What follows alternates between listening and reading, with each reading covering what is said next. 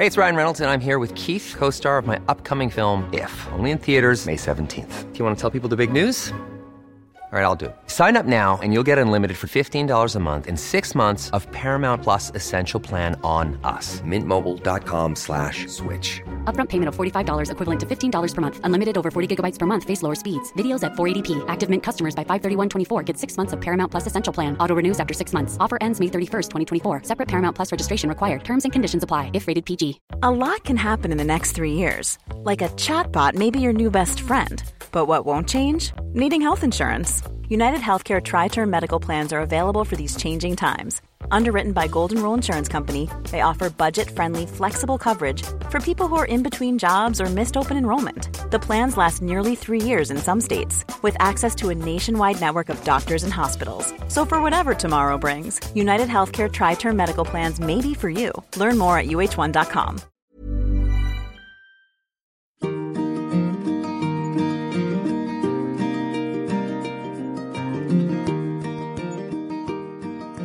Hello and welcome back to Wellness with Liz Earle, and I'm delighted to be welcoming into the studios today Dr. Hannah Short.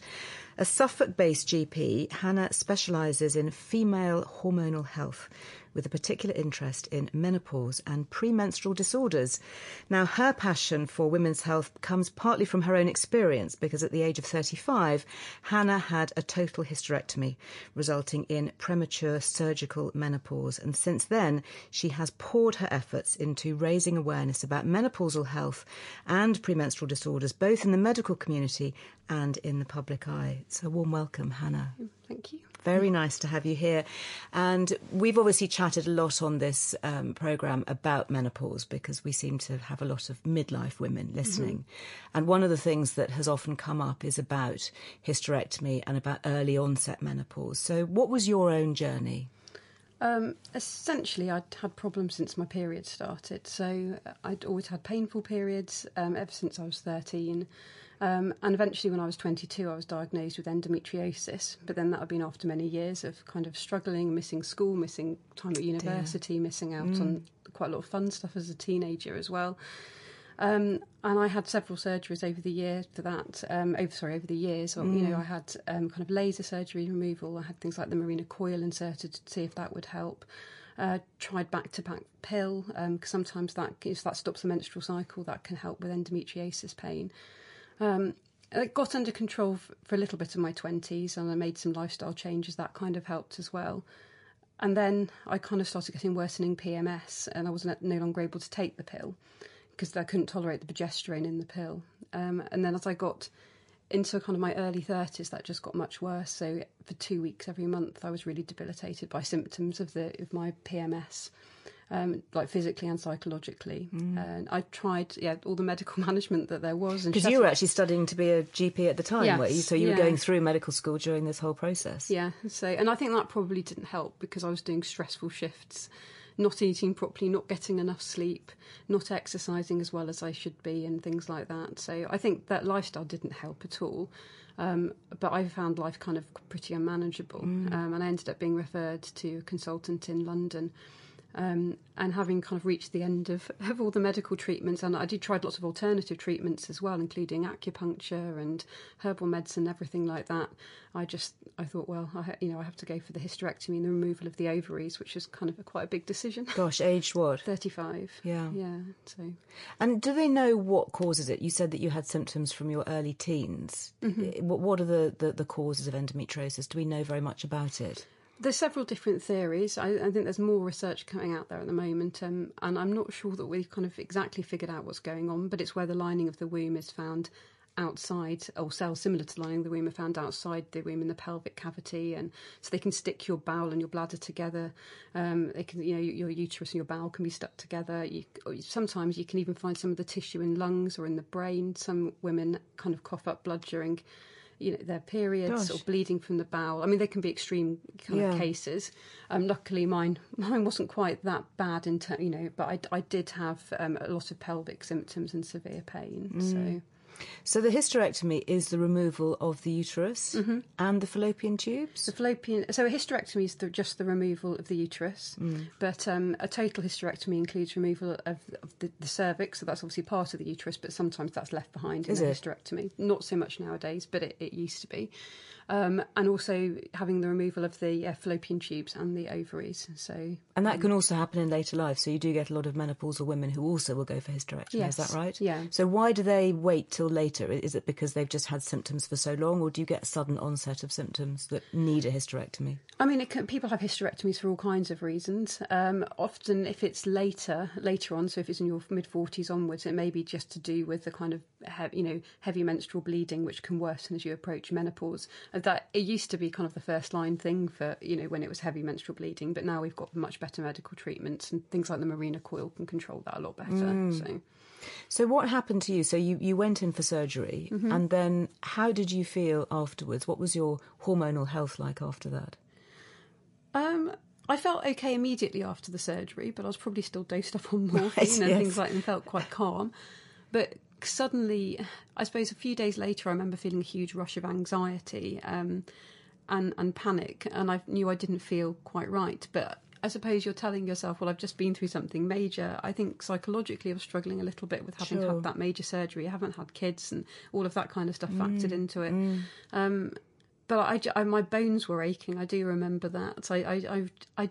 I just remember I didn't feel well, but I was kind of expecting that. I knew it was going to take time to recover physically from the surgery, from the anaesthetic and everything else like that. I was taking hormone replacement therapy as soon as I'd finished my surgery. I was on it before because my ovaries were... we tried to switch them off with medication, but it hadn't completely worked. So what were you taking? I had a nasal spray, which is supposed to kind of shut down the ovaries, but I had an unusual side effect in that I had extreme thirst, and I had to kind of stop that, so it wasn't really... you. It's really rough, isn't it? Because some women will have injections that will switch the ovaries off and things. Because I've heard that some women, if they have a hysterectomy, can have a hormone implant. So, and that releases progesterone, would that be right? Or would it release estrogen? That's normally estrogen, the implant. So you don't generally need progesterone after you've had a hysterectomy. Because you remove the uterus. Unless you've got a history of very severe endometriosis.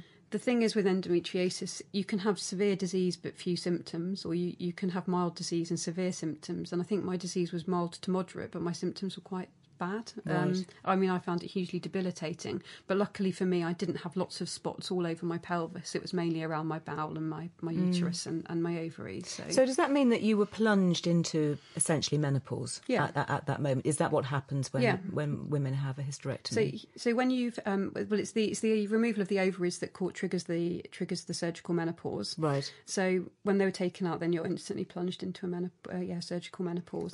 And what is done to help soften the blow, if you like? Hopefully being on HRT and given an adequate dose of estrogen in the first instance. So would that be with an implant, or would it be with a patch or a gel? Everyone's different. I was given a gel. I don't think an implant was offered to me at that point, and often it's a last resort thing. It's normally reserved for women and girls who haven't managed to get on with any other kind of HRT. But because we've got patches, we've got gels, and obviously tablets and stuff now as well, there's normally something that we can kind of that can help. So you now continue to take estrogen, do you? Yes, is that's part of your daily life? Yeah. But you don't need the progesterone? I don't. Well, it was part of the reason for my hysterectomy was because I'm progesterone intolerant, which was making my PMS worse. Gosh, that's unfair, isn't it? I mean, that a woman should be intolerant to her own hormone. So there's quite a lot of women with severe PMS, which is also known as premenstrual dysphoric disorder, who are progesterone intolerant. And how would we know about that? It can be tricky, and sometimes the symptoms emerge later on. But essentially, there's often women who have struggled, with taking the contraceptive pill. They take it. That would be a clue, would it, that you don't get on with that? It could be, but I mean, there are so many different progestogens and stuff in the contraceptive pills nowadays. Some suit some women, some suit others, and but some of us don't get on with any of them. So just before my surgery happened, I was tried on Utrogestan, which is the body identical progesterone. Yes, because that's often better tolerated in women who don't get on so well with progesterones. But unfortunately, that made me feel really bad as well, even when it was inserted vaginally. Gosh. So you're not supposed to have such a systemic effect if it's inserted vaginally, but I still felt very low, Your very system anxious. must have been very sensitive. So I think it's interesting, isn't it, to look at the contraceptive pill and the combination of really complex synthetic progestogens that contains, that we tend to, well, certainly back in the day, you know, when I was in my 20s and 30s, we would just swallow it without even thinking. And you go to a GP and you'd say, I want to be put on the pill, and it would be instant. There would be no question to have a blood pressure check. But actually, these hormones are doing potentially major disruption. Yeah, I mean far more so than HRT does, which is extraordinary given the bad press HRT I know, it's funny, isn't it? And yet we were all quite happy to take the pill, which is so much worse. I think obviously the pills is enormously beneficial for lots of people, and it's fantastic at reducing pregnancy risk. But there are other options, whereas there aren't necessarily for hormone replacement therapy. No. But at least for contraception, we have other. But I think there's a lack of understanding choices. with contraception as well as with an HRT as to the kind of the complex nature of hormones and how every woman is different. We all need different things, and what suits one won't suit somebody else. And so you automatically know that if a woman has got PMS, that maybe she'd be better on a particular type of pill than the first line one we're supposed to prescribe. But that's kind of a frustration working as a GP, because you're not supposed to tell me start about your work, because you started as a GP.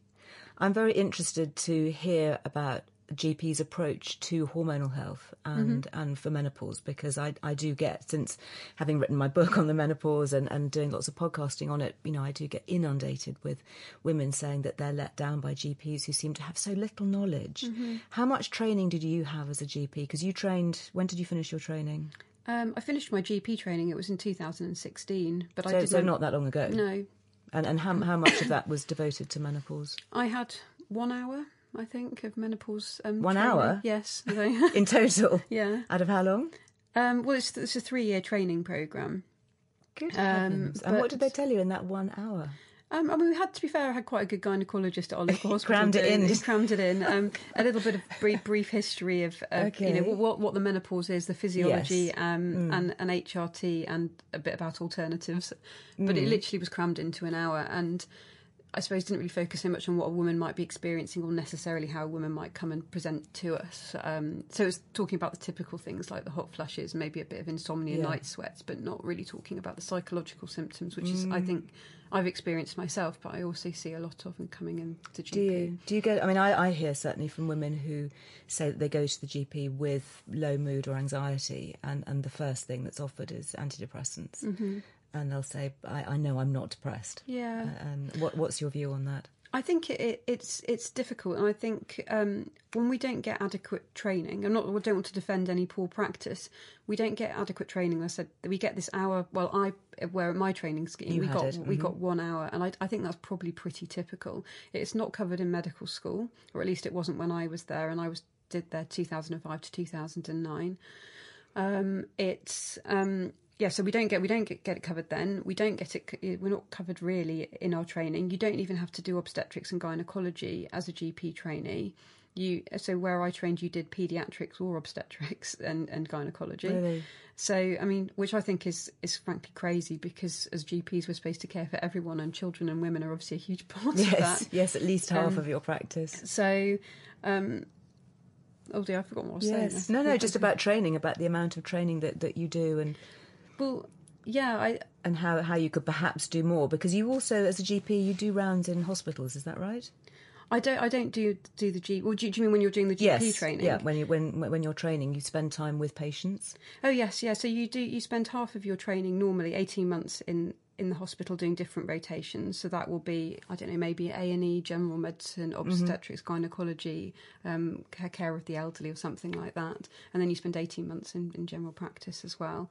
And you get lectures at the same time, do you? Yeah, so there's normally once a week we'd probably get something like that. But the issue is you can't always attend them, and I think that's what happens. So if you're working a busy hospital job and you can't get off on that afternoon where we're being taught about menopause, you might not get any menopause training. If you don't have a gynecology placement, then you might never sit in a menopause clinic. Yeah. Even when you do the gynecology placements, you're normally doing the on-call rota, so you're working in A&E and seeing a lot of people who may be coming in with a miscarriage miscarriage or seeing a bit of helping with surgery. Yes, more extreme. So you're not really cases, dealing obviously. with that. And I mean, I did a diploma for the Royal College of Obstetricians and Gynecologists, and you do an exam there, and I think there were like 2 or 3 questions out of well over 300 on hormonal health. Gosh. So it's yeah. And then when we think how it controls our lives, I mean, you know now because you've now set up a clinic, so you're specialising in hormonal health, is that right? Yes. So this has been alongside the GP work I've been doing. I think I kind of have been frustrated because you only get 10 minutes with a patient, and I think even if you know enough about the menopause anyway, it's so hard to have that full conversation and you know, work out where the woman in front of you is with her understanding and her knowledge, and to kind of get a full idea of what's going on, and then to talk about HRT risks, benefits, or any alternatives and things like that. And I thought, well, I've got the knowledge. I've been doing further training with the British Menopause Society, and I want to be able to offer more. And so, I started a clinic in April. And you're interesting because you not only know a lot about this through your own personal experience and your own interest in the medical side, but you also combine a lot of complementary strategies and nutritional advice and all sorts of other things. What do you find works best alongside your work? Well, I'm kind of interested in kind of this emerging field of lifestyle medicine, because I think whether women take HRT or they go down the alternative route, that's fundamental. And I think what women need to realise is that menopause gives you a time to kind of reassess where you are and healthy living strategies and things like that. So it's a perfect time to bring all of that in. So a lot of it's kind of just reiterating advice that we're well aware of, but it's lifestyle medicine is kind of evidence-based. And so if we know that exercise or weight-bearing exercise, for example, it helps with your bone density as we get older, and that's decreased as our estrogen kind of falls during menopause. We know also that exercise can help with some of the menopausal symptoms. So cardiovascular exercise can be beneficial. Although sometimes if women are feeling very stressed or anxiety is a prominent symptom, things like yoga again can be really helpful. Yes. So I often recommend yoga as kind of a regular practice, and even just starting with 5 minutes a day. And there's some great apps, aren't there? You can download. Definitely. I mean, there's one that a friend of mine was put me onto. I think it's called Down Dog, and it's just a free app, and you can just put in the number of minutes that you want, that you've got in the day. You might have 5 minutes, you might have 22 minutes or whatever, and say what sort of thing you want to do. No, exactly. And take it with you wherever you are. It's always on your phone to do. No, I think it's if you kind of can give women these kind of just small targeted things to do. You don't want to overwhelm people, and I think that can be difficult because it can feel overwhelming, especially if menopause hits somebody like a ton of bricks to suddenly say... Well, I think you're also then you're coping with the anxiety of somebody who, you're mentally, you're not quite in the right place perhaps to make as rational a decision as you might have done otherwise. Definitely.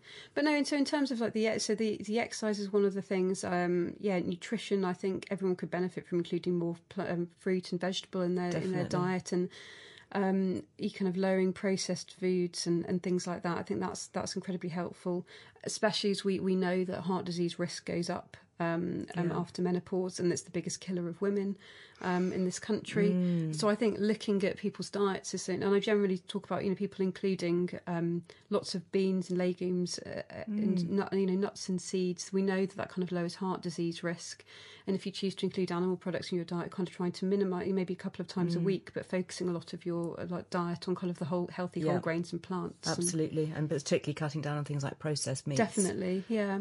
So that can be helpful. There was a study, it was only a small study that was out in March this year, that said that people who included lots of green leafy vegetables and berries in their diet seemed to suffer fewer menopausal symptoms. But having said that, I can see people with a perfect diet, or they might still struggle. But it was saying that people who followed a hugely plant-based diet seem to struggle less, but even people who included everything, animal products and everything in their diet, if they included servings of berries and green leafy vegetables, then they tended to fare better. So why would that be? Because would they be containing phytoestrogens, or I think, or is it about gut health? Do you think about having a better microbiome through diversity? Yeah, I suspect some of it is to do with the microbiome, that diversity. Others will be to do with the antioxidants. I think in the green leafy veg and the berries, we know that they're very kind of nutrient rich. Including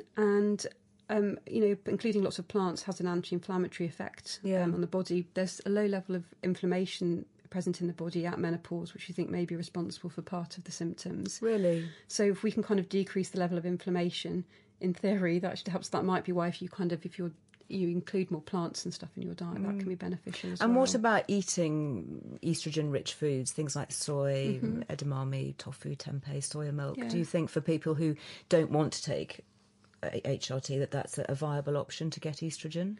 I mean, it's not estrogen per se, so they're the plant-based estrogens and similar in structure to the kind of, our own human kind of mammalian estrogen. But they do kind of, connect with the estrogen receptors, but they have affinity. There's two types of estrogen receptors and they have an affinity for one over the other.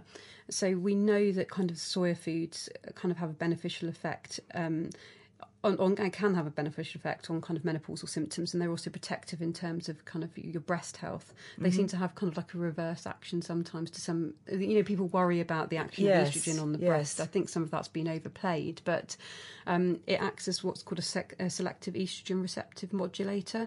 So it seems to block the negative aspects of estrogen and kind of improve the kind of positive aspects as well. So should we all be eating more soy then as we get into later life?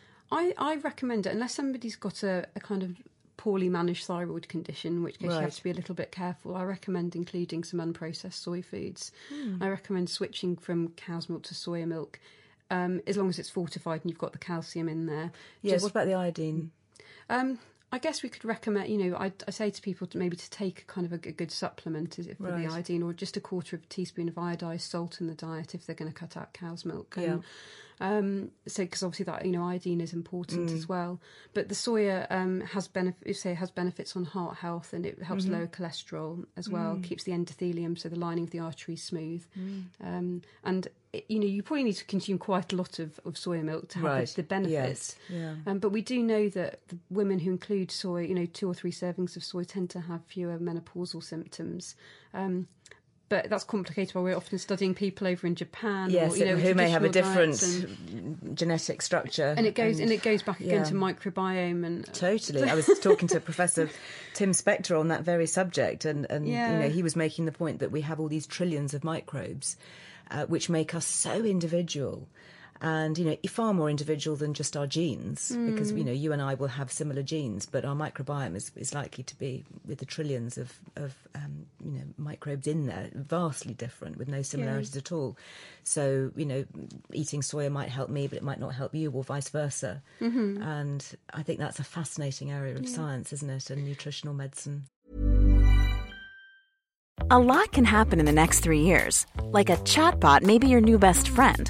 But what won't change? Needing health insurance. United Healthcare Tri-Term Medical Plans are available for these changing times. Underwritten by Golden Rule Insurance Company, they offer budget-friendly, flexible coverage for people who are in between jobs or missed open enrollment. The plans last nearly 3 years in some states, with access to a nationwide network of doctors and hospitals. So for whatever tomorrow brings, United Healthcare Tri-Term Medical Plans may be for you. Learn more at uh1.com.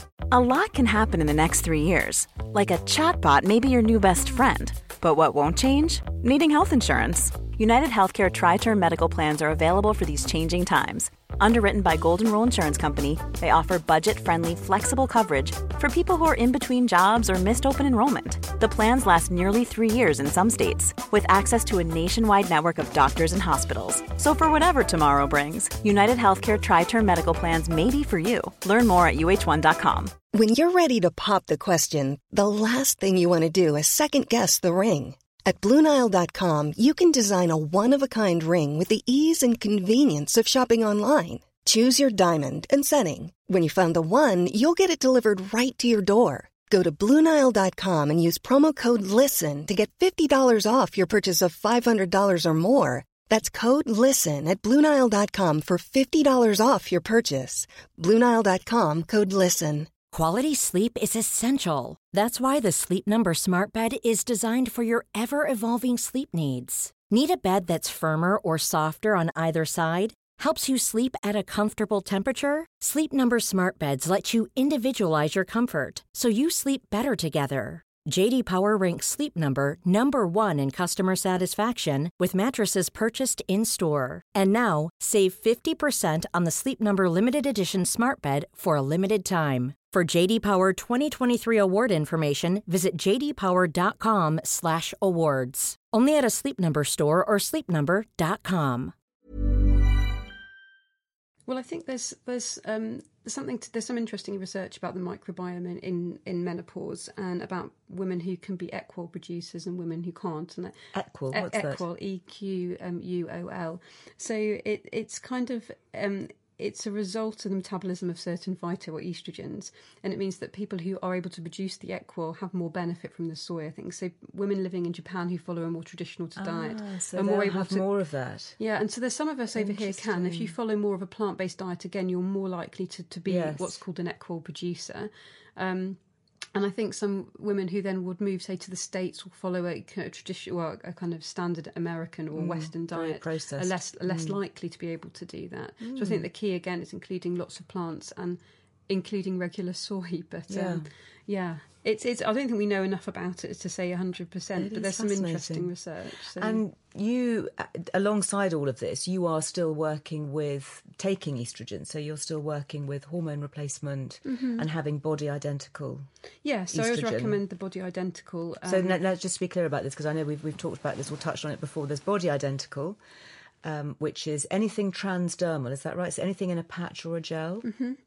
So anything, so they've got the equal structure, or the same structure as we've got it in our body of our own estrogen, but they're derived really from like yams and soya plants and things like that. Interesting, so they're plant derived as well. So a lot of our medicines are really as well. They are actually, if you go far enough back. Aspirin is from the willow and things like that. Yeah, but, and that's different from the old-fashioned, if you like, HRT that we used to get, which was, I think, pregnant horses' wee and called Premarin, which is that still around? It is still around. It is still around. So they're called the conjugated equine estrogens. Right, so that's the one to potentially avoid? I would never recommend it. No. I think as well, because you take that as a tablet, and if you take oral HRT, a few of the risks you hear associated with HRT only really apply to the tablet. Right. So in terms of blood clotting, or if you're overweight or you suffer with migraines, you should always have something that goes through the skin. Yes. Because then you avoid the liver, you avoid that risk of clotting. So that's the interesting thing, that those with thrombosis or who've had strokes, I had a friend recently who said that,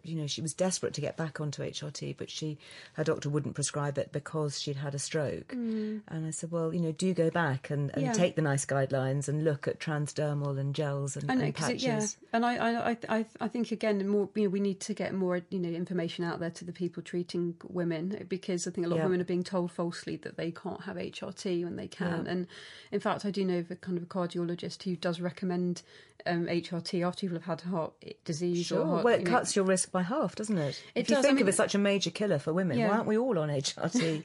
I mean, I think it does. I think if you take it within 10 years of menopause, or you start it below the age of 60, the benefits definitely outweigh the risks. We have to be careful about chopping and changing, starting HRT, because that can increase the risk.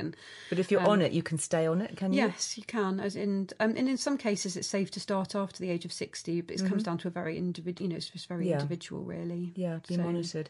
I think it's very interesting that you've got this, this very rounded approach, because you're clearly very into your nutrition and holistic lifestyle medicine, but also seeing the benefits as a medic. Yeah, well, I think it's so important. And I've had a bit of a difficult time with my own HRT.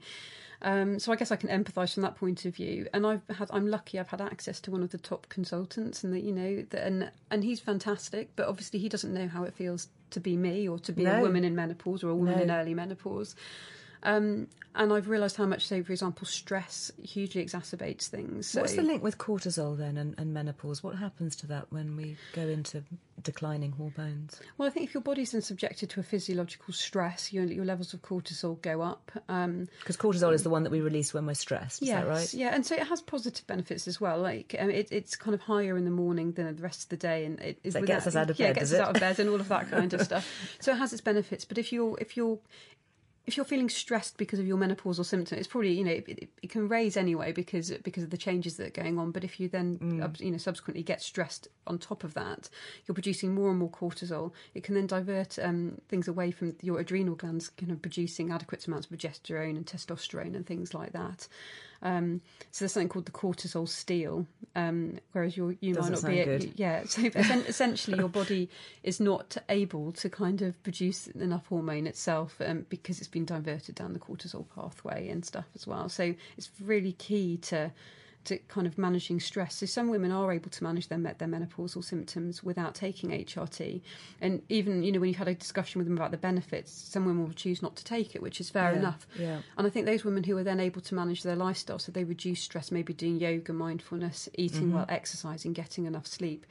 Sleep is the key, isn't it? Yeah. Oh, my goodness. I mean, that's what actually, first drove me to have a look at my own menopausal symptoms was I never really had a hot flush, but I would wake at about 4:15, just feeling slightly warm. And I'm thinking, hold on a minute, I'm not supposed to be waking up until about, 6:45. So why am I suddenly doing this? And having a busy life and doing lots of things, I can just about, juggle a lot of things. But if I don't sleep, then the wheels really fall off the wagon. I think that's one of the things that distresses most women. It's that and the psychological symptoms. So it's the sort of the anxiety and so they're the most troubling things, I think. And I think if women can sleep, then everything else becomes a little bit easier. Yes, we do need a good night's sleep. And sometimes is the HRT might well be the only thing that can help. But another great thing that is looking at alcohol consumption. Right. A lot of women might start drinking more around the perimenopause because they're stressed, they feel they're not sleeping, that they think the wine will help them sleep, but it's a hormone disruptor and you tend to have less good quality sleep. Really? So I did a kind of a live event on World Menopause Day on the 18th of October, and it was just like an online event. I was speaking with a lady who runs like a menopause support group. She couldn't find an HRT to suit her, but she has looked at changing her diet and she stopped drinking alcohol completely. I mean, she said she was probably drinking every night. Yes. But she stopped completely, and she said her hot flushes stopped and she now can sleep. She notices her symptoms get worse if she kind of falls off the wagon in terms of foods and she starts to include more processed foods. But she said for her it's been kind of life-changing, the giving up the alcohol. I'd feel very sad if I couldn't have a glass of wine. Well, I think everybody's different. I think, and not every woman will be able to. I mean, I don't seem to be able to tolerate much wine anymore. Right. I think gin's okay. Well, there's lots of new artisan gins coming out, which is... I know that I'm not alone, and I've seen younger women as well who've gone through menopause. Some of us do. I don't know, I like wine, but it doesn't really like me. And it might be a coincidence, but I don't seem to be able to tolerate alcohol as well anymore. And that definitely makes my symptoms worse. Does it? What about young women going through early onset menopause? Will that happen to them because of surgical menopause, or can you suddenly find that you're plunged into menopause with no symptoms of endometriosis? Okay. Well, there's a number of reasons. So 1 in 100 women under 40 will go through a premature menopause, and that does include girls in their teenage years, sometimes a little bit younger, as young as 11. That must be, unbelievably shocking. And how is that diagnosed? That one's kind of different. So that's more premature ovarian insufficiency, or POI. So these young women, they obviously, if they've got to 11, they may not have even started their periods, and they may never get a period, and then eventually they might get tested by their GP and find that their FSH and stuff, which is a reflection of how your ovaries functioning, is off the scale. And so essentially their ovaries have they've just stopped working, maybe not even properly started. There can be a number of reasons for that. It could be part of an autoimmune condition. There are sometimes some links with genetic conditions. Sometimes we just don't know why. And could that happen in your 20s or 30s? It could happen just in your 20s randomly? and 30s, and I think sometimes it's masked by women taking the pill. They might have been on the pill for a few years, stopped taking the pill, maybe want to try for a baby, and then their periods don't come back. And that's the main symptom, is it, that your periods stop? Well, yeah, it can be irregular periods and that's stopping, but girls will again get, and women will get like the hot flushes or mood changes. Hot flushes don't seem to be quite as common a symptom when you're younger, but they can occur at any age. But often it will be things like sleep disturbance or feeling irritable, irregular periods, just and all of those kind of a lot of the similar symptoms you hear about at menopause anyway. But it can be put down to stress or busy life, busy job. Yeah, it's very easy, isn't it, to put it down to something else other than our hormones. So you need to kind of get stuff ruled out, like thyroid things. We need to have 2 tests 6 weeks apart to check the function of the ovaries and things like that. And then how do you help it? Do you prescribe hormones for younger women? It's really important for young women and girls who've gone through an early menopause or had premature ovarian insufficiency to be on either the pill or HRT until at least the age of 51, so that protects their bone health, their brain health, and And is that common standard? Is that standard practice from Yes. GPs that's what Yeah. you'll be given? It should be. Again, there's not enough Right. awareness, I think, Okay. around it. I mean, I hadn't heard of POI until I kind of was involved in this stuff myself. Gosh, so your GP might not know. No, and I think some girls and women are told you're too young for this. I mean, Right. hopefully, if a young girl or girl in her teenage years isn't having periods, she should be referred to an endocrinologist or a gynaecologist, and hopefully then that will get diagnosed. Although you do see people who slip through the net. If women are kind of struggling to conceive, then if they do end up referring to infertility clinics, something might be picked up then. Right. It doesn't necessarily mean you can't get pregnant if you've had that POI, so if your ovaries have stopped functioning. So it's not quite the same technically to say it's menopause. So occasionally the ovaries can fire up again. So there are nice stories of people who think they'll never be pregnant and yet they might suddenly find themselves pregnant at 35, having not had to use contraception because they've never thought they could get pregnant. Right. Although, of course, if you don't want to get pregnant, it's important to bear that in it mind. is. It's very complicated, isn't it? So that can get kind of picked up and stuff then. But I think it's if you really feel that, so if somebody's listening to this now and they feel that things are quite right, then do kind of insist on kind of referral or further testing, because it's important for long-term health. And I think there's a whole psychological thing that goes along with it as well. So there's the DAISY network. I don't know if you've heard of it. I have heard of the DAISY, and that's for young women going through early onset menopause, so is that right? They support anybody who's under the age of 40 who's had an early menopause, so whether that's through surgery like me, so the surgery can happen endometriosis or PMS, PMDD. What's PMDD? Premenstrual dysphoric disorder. And how is that different from PMS?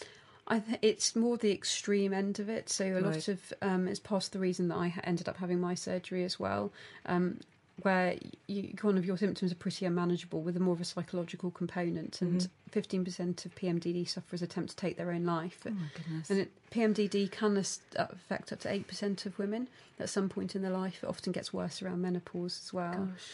And there's a genetic component to it, so it's like an abnormal reaction to normal hormonal changes, and maybe a degree of progesterone intolerance. But again, we're all different.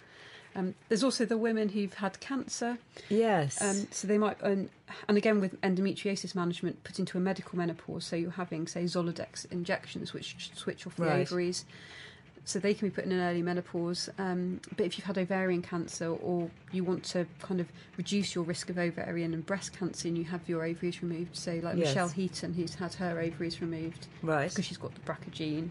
Yes. Okay. So there's so many reasons why you could end up in an early menopause. Yes. Oh gosh, and it's very interesting. I was actually looking at you on Instagram, and I came across this book, which I've got here actually, Estrogen Matters.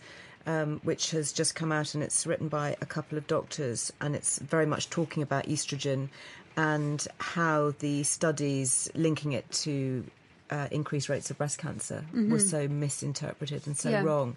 And what's very interesting about this doctor who's written it, Dr. Avram Blooming, I think his name is, or Blooming, is his wife has breast cancer, or had breast cancer, and still chose to take HRT. Yeah. Which is fascinating, isn't it? So anyway, this is my bedside reading at the moment, as I imagine it's your reading too. So it's very interesting, the amount of research that is out there. Where would you say is the best place for people to go? Because obviously the World Wide Web is a wonderful thing, but it's also a very dangerous place because there's a lot of misinformation.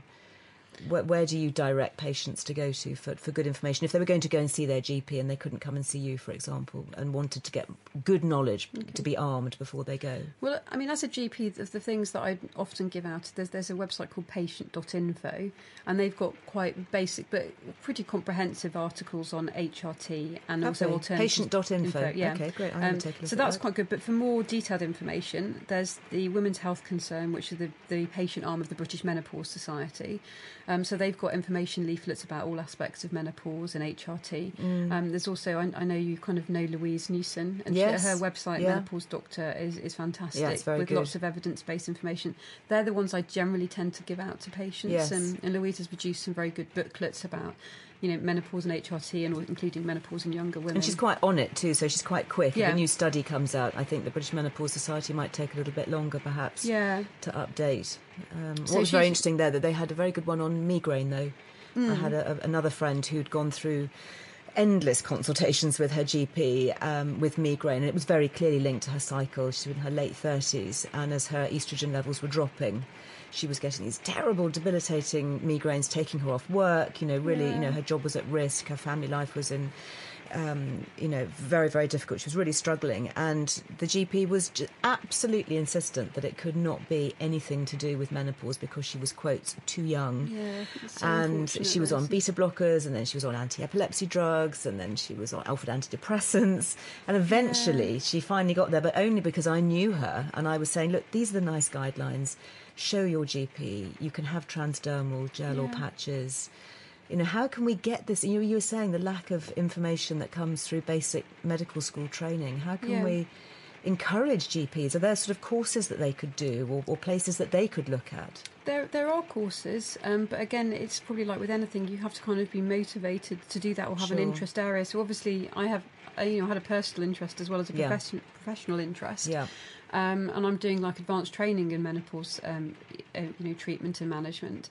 But most people aren't going to be able to do that, whether or not they want to, because it's such a busy life and job as a GP. You get some study leave, but a lot of people will go to kind of like what we call GP update courses. They do include some stuff on women's health there. Mm-hmm. I think we kind of have to go back to grassroots, really, and campaign with the Royal College of GPs and the Royal College of Obstetricians and Gynecologists, get it into the curriculum. Certainly for future doctors. Yes, being definitely. trained. And I think, I don't know, I'm going to be I talk to some local practices, and I think kind of Louise does the same thing. And I think those of us who've done more training and more interested will give talks. Well, you see the enormous benefit that comes from. I think it was there 45 symptoms of the menopause that are recorded. Everything from tinnitus and hearing loss and dry eyes, and I mean, you name it. It seems to have so many.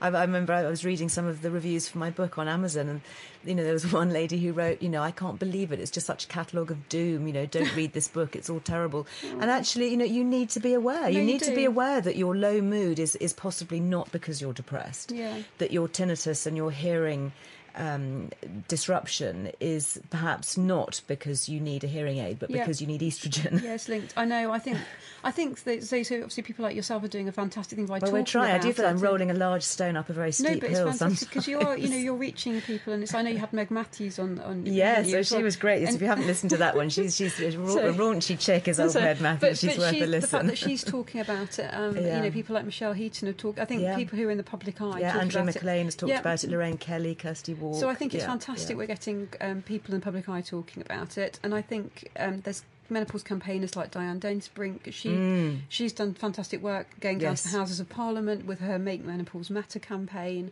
I think if anybody hasn't signed up to that, do take a look online. Make Menopause Matter. You can find it using that hashtag on Instagram and Twitter and Facebook.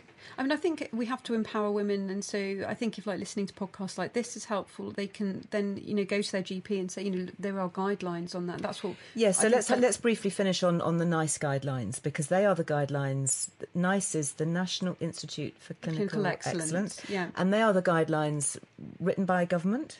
So, there's a group of people, medical experts, and everyone who comes together, and also you get some patient and stuff input as well, and just looking at all the best evidence for treatments that we can kind of recommend. And they are the guidelines by which GPs are obliged to operate.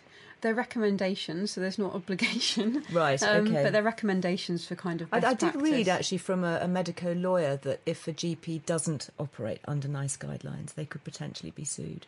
Well, I suppose they could be potentially, because they're the recommendations for best practice. I think unless you've got a good reason not to, then you're kind of on shaky ground. Because that's quite interesting, because the NICE guidelines are very clear. They are clear. That HRT should be given to women with symptoms over the age of 45, with no blood test and just straightforward, and can be given forever. There's no upper limit either. Exactly, and I think so. And I kind of get dismayed because I've got a Facebook page as well, and I posted about that book Estrogen Matters, and there are lots of women who've written there saying, do you know what, I'm 57 and I'm having terrible, nobody will give me anything, and you just think this is so wrong. And so basically you could just print out the NICE guidelines. Yeah. You can find them online, presumably. Yeah. Although I suppose they're quite long to print out, but you could print them out. Or you could just highlight that section. You can just cut and paste that section. I think that that's what we probably need to do at the moment, and then those of us who are working in this area need to keep talking about it. I think social media is, although obviously there can be negatives, I think it's a great place to, get the message out there.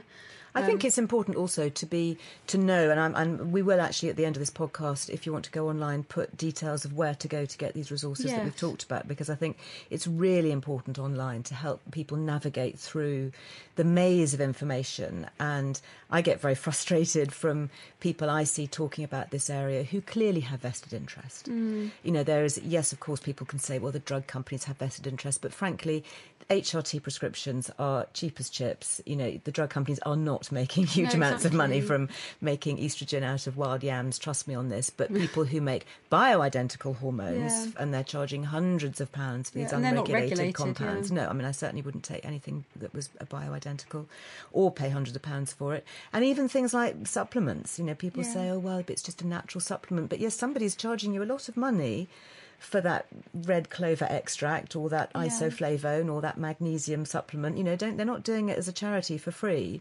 So you've got to look at where revenue streams are coming from for people, which is why I love talking to people like you who are doctors and GPs who are not financially motivated. It's very interesting looking at the company accounts of some of the clinics operating in this area, because they're making a lot of money. I think it's a shame, because from vulnerable women. Exactly, say the women, vulnerable people are desperate. I mean, some of the people who come and see me, it saddens me, because I think they could have received this help from their GP, and hopefully with most of them you can refer them back to their GP with a new prescription with knowledge, letter, and just say this, like you've mentioned before, the antidepressant thing, and the number of women who are inappropriately given that, even though it's in the nice guidelines that HRT is first line for mood disorder. Isn't that crazy? So it says that mood disorder, first line of medication, HRT. Yeah. Because, of course, it's safe, it's non-addictive, you can stop taking it at any time, it doesn't accumulate. I mean, antidepressants can be useful for women who can't take hormones. So if they've had a hormone-dependent cancer, for example, that can help with hot flushes and may help with some of the mood symptoms. But we don't fully understand why the antidepressants have this effect on the hot flushes. It was noted as a side effect. Interesting. But they can have some benefits.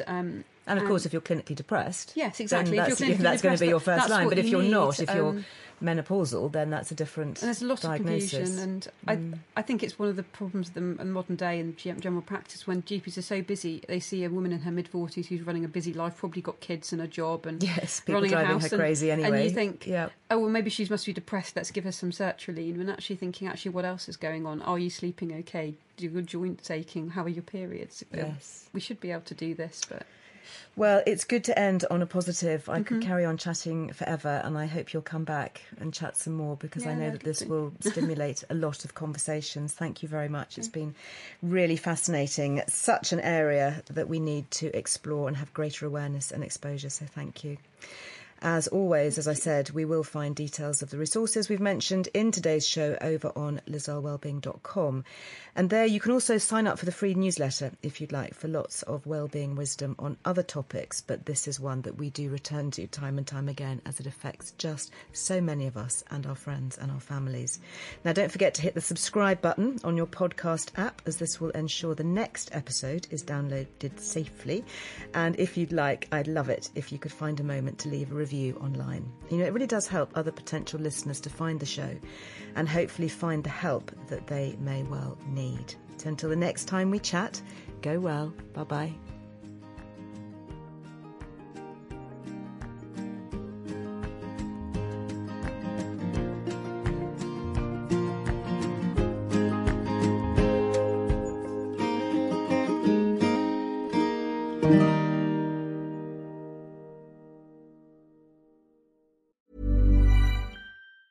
Mom deserves the best, and there's no better place to shop for Mother's Day than Whole Foods Market. They're your destination for unbeatable savings, from premium gifts to show-stopping flowers and irresistible desserts. Start by saving 33% with Prime on all body care and candles. Then get a 15-stem bunch of tulips for just $9.99 each with Prime. Round out Mom's menu with festive rosé, irresistible berry chantilly cake, and more special treats. Come celebrate Mother's Day at Whole Foods Market. Imagine the softest sheets you've ever felt. Now imagine them getting even softer over time. That's what you'll feel with Boll & Branch's organic cotton sheets. In a recent customer survey, 96% replied that Boll & Branch sheets get softer with every wash. Start getting your best night's sleep in these sheets that get softer and softer for years to come. Try their sheets with a 30-night guarantee. Plus, get 15% off your first order at bollandbranch.com. Code BUTTERY. Exclusions apply. See site for details.